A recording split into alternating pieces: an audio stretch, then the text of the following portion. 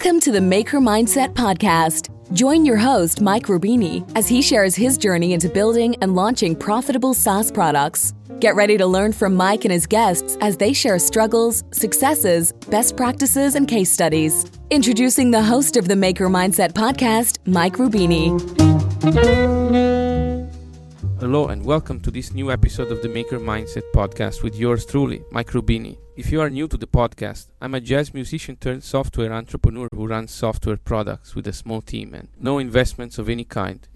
As you know, I believe in stacking multiple streams of income. I currently have about 10 SaaS products, a productized service, a course, and I consult. But I'm missing one important stream of income, a job. So some months ago, I decided to apply for a full-time job at popular tech companies I admire, usually fully bootstrapped, on top of the other things I do. I wouldn't have done it for the money, as I'll always make more from my own company. For context, I am running at $20,000 in monthly recurring revenue, and I'll easily surpass that in the months to come.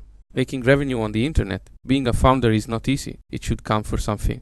In fact, since I am top-notch at what I do, I typically pass the interviews with no problems. But in the end, I always get rejected from companies I apply to. They can't seem to see how having a full-time job and having active SaaS products are not mutually exclusive. They usually want people who are 100% committed to them, and they end up choosing candidates who have less experience than me and who perhaps only work for someone else without ever earning a dime from their skills on their own.